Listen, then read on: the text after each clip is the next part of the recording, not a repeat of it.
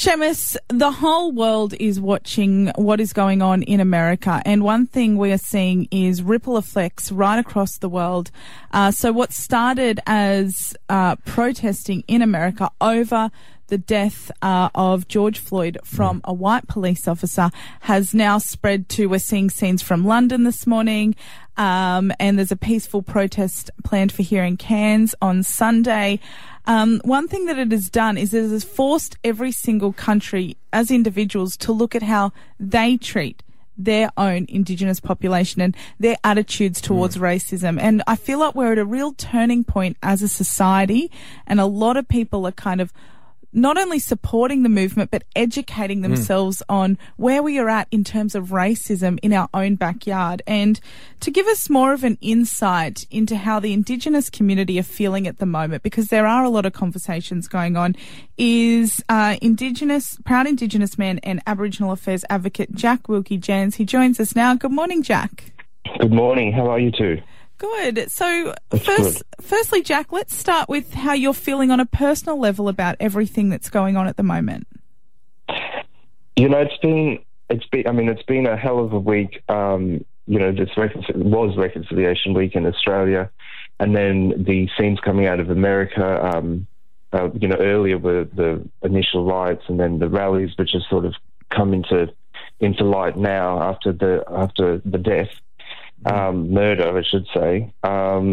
It's been a bit of a roller coaster because on one hand, you can sit there and you go, I feel why people are justified in the actions that they're taking now in response to it. But then a day or two will pass and you go, okay, and you'll hear I think the most important thing coming out of America now is that we're hearing different commentators with different points of view, and I think that's helping to temper the way people are responding to their response. It's, some people are very anti, what's been going on, and some people are a little bit more sympathetic. I think I sort of sit somewhere in the middle. Yeah. Well, something that's I've noticed is we're all starting to look in the mirror and realise, like Carly said before, how we treat our Indigenous Australians. And I've heard some really horrible statistics about Indigenous Australians dying at the hands of police officers. Why do you think this is happening today in 2020? It would be the easy thing to say is that it's racism, but I don't think there's a sort of an active malice in a lot of these cases. A lot of the cases in Australia, there's been 432 since 1991, which is when the Deaths in Custody Royal Commission was handed down. That's a hell of a lot of people to have died in custody, but they weren't all, in the sense, murders. A lot of the time it was neglect. And it comes down to the fact that people, especially police officers or correctional services officers, while there may not be an active malice in some of these cases, there's definitely just a sense of nonchalantness. They just don't care. And I think that it's so easy to get into that, that it's probably more dangerous, I think, when you just get to the stage where you don't care enough to pay close enough attention to somebody who might be a routine visitor to the watch house, and you're so used to seeing them and you're so over it that you just don't listen to them, you don't go and check on them, and then they've had a condition where they've passed away in a cell or a holding cell. And I think that it's the old adage of one of the worst things is sort of complacency when it comes to facing things like issues of racism. And it is a covert form of racism. And why it's happening now, why it's happening still in Australia is beyond me. There's a huge difference between America, what's happening in the United States and in Australia. Australia has a framework, a national framework for how to avoid these deaths in custody, and that is the Royal Commission. America doesn't have that, the United States. We have that document with, I think it's something like 338 or something recommendations. 339 recommendations that the Royal Commission handed down to the Australian government, so that even for the state governments to adopt some of these. And it's still happening, and we're ignoring these recommendations. It's a big shame. You make such an interesting point there, where we do have a point of difference where we are better in America, where as you mentioned, in 1991, we were like, this has to stop. We had the commission, as you mentioned. Obviously, we're at a tipping point now where we're going, okay, that's not working. We've seen reform in that area. What do you think is the next step that we can take? It's a really challenging one, and actually the recommendations of the Royal Commission, they weren't all solely centred around actions of police and the policies and procedures of a police officer or a correctional services officer. A lot of the recommendations were to do with economic development, Indigenous connection to country, land, in terms of real policies about freehold title, economic opportunity, health and education. So it brought into scope all of these other services that would help build healthy and stronger communities and people as a means of prevention from even either going into crime or being perceived to be a criminal. And maybe I think the answers are still there. Honestly, I think it's a great document. It's a really well considered set of recommendations. And I think if you look outside of just the death in custody or the imprisonment sort of realm of activism, a lot of what Indigenous activists across all fields are saying are all part of that Royal Commission recommendations.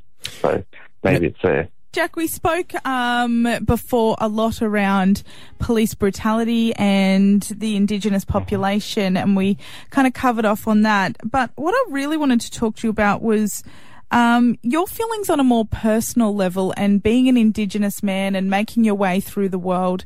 How much racism have you experienced? It's one of the strangest things, because I'm part British. My father's British, and I'm a dual citizen as well. So, it's the strangest thing. White fellas don't think I'm a black fella, but it's funny. The black fellas can always tell. So a lot of the direct racism I've experienced has not been directed at me, if that makes sense, more of as an observer and watching it and being with friends or with family, and someone says or does something. And, a lot of the time it can be quite nasty, mainly in the cities, I find that when you do head out and you go bush a little bit, people tend to be there's a sense of community there that everyone's somewhat disadvantaged when you're living remote and regionally in Australia. So nowadays, well, my family have, I'm sure if they're listening, they won't mind me saying, but there's been those in our family who've had experiences in incarceration as well. And luckily we've never had our family's never had to experience a death in custody or anything like that. But, it's still around. I think the worst thing that can have been done for racism is social media. And I think a lot of young people in my family are certainly feeling that now. When they go to school, it doesn't just end there. And I really think, with everyone's been on social media because everyone's been home during the whole COVID lockdown. And I just think when you're seeing all these race issues that are happening now all playing out on social media, I mean, it's a minefield. You certainly see on your own friends list people who you should probably unfriend, should I say. So I've been very fortunate though, because I tend to keep myself in a grouping of people that are very supportive and, very on the same path as me as well. But I think that comes from the way I was raised. My grandmother and her mother and my mother, and they've all been very strong people. So there's never been much room for racism in our lives. But, again, I consider myself lucky because there's people who, at the forefront of that every waking moment. And it happens in Cairns. I feel a great deal of sympathy for our itinerant community here in Cairns, because they face it a great deal. And I've certainly seen that occur back before Lake Street was opened up. And it was the mall back in the day. There was the mall and the police. Yeah, lots of bad stories even locally here. Jack, for me, you just summed it up really perfectly. I don't know if you knew or not, but when you said, I've been lucky enough to not have a family injured while incarcerated. That is something that Seamus and I can't relate to. That is a sentence when you said that cut right through me. That's what you consider to be lucky. Yeah. Well, it's such a prevalent thing. Not every death in custody, not every incident in custody is a death. I mean, there's a lot of police brutality. There's a lot of neglect that occurs. There's a lot of harm that happens when people are in custody that isn't a death, and that gets ignored as well because it's something that happens here as well. Obviously can't go into any specifics, but only because nothing came of them, and unfortunately that's the way it is a lot of the time. Now we have to wrap this up, but I'm really wanting to ask this. I haven't experienced any racism towards myself, and I am not a racist, so I don't think negatively towards anyone depending on their skin. That's good. But what I really want to ask you is, as a white man, what can I do to help bridge the gap? I think, that's a really big topic that's happening at the moment as well.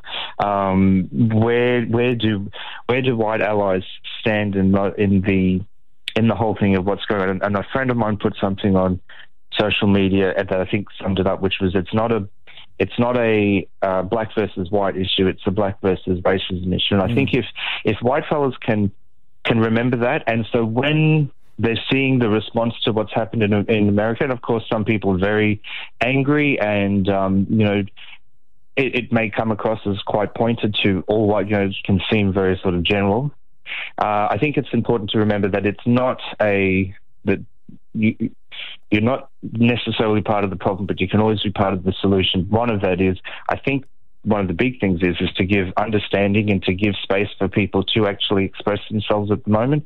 And of course, there's a couple of, I know that I'm not involved in organising them, but there are a few rallies planned. I think one on Sunday, which is a Black Lives Matters one.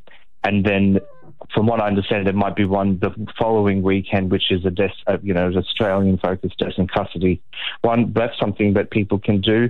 Go to those events and show solidarity as well, and I think just be a good person. That's always, it's a cliche, but it certainly makes the world a difference.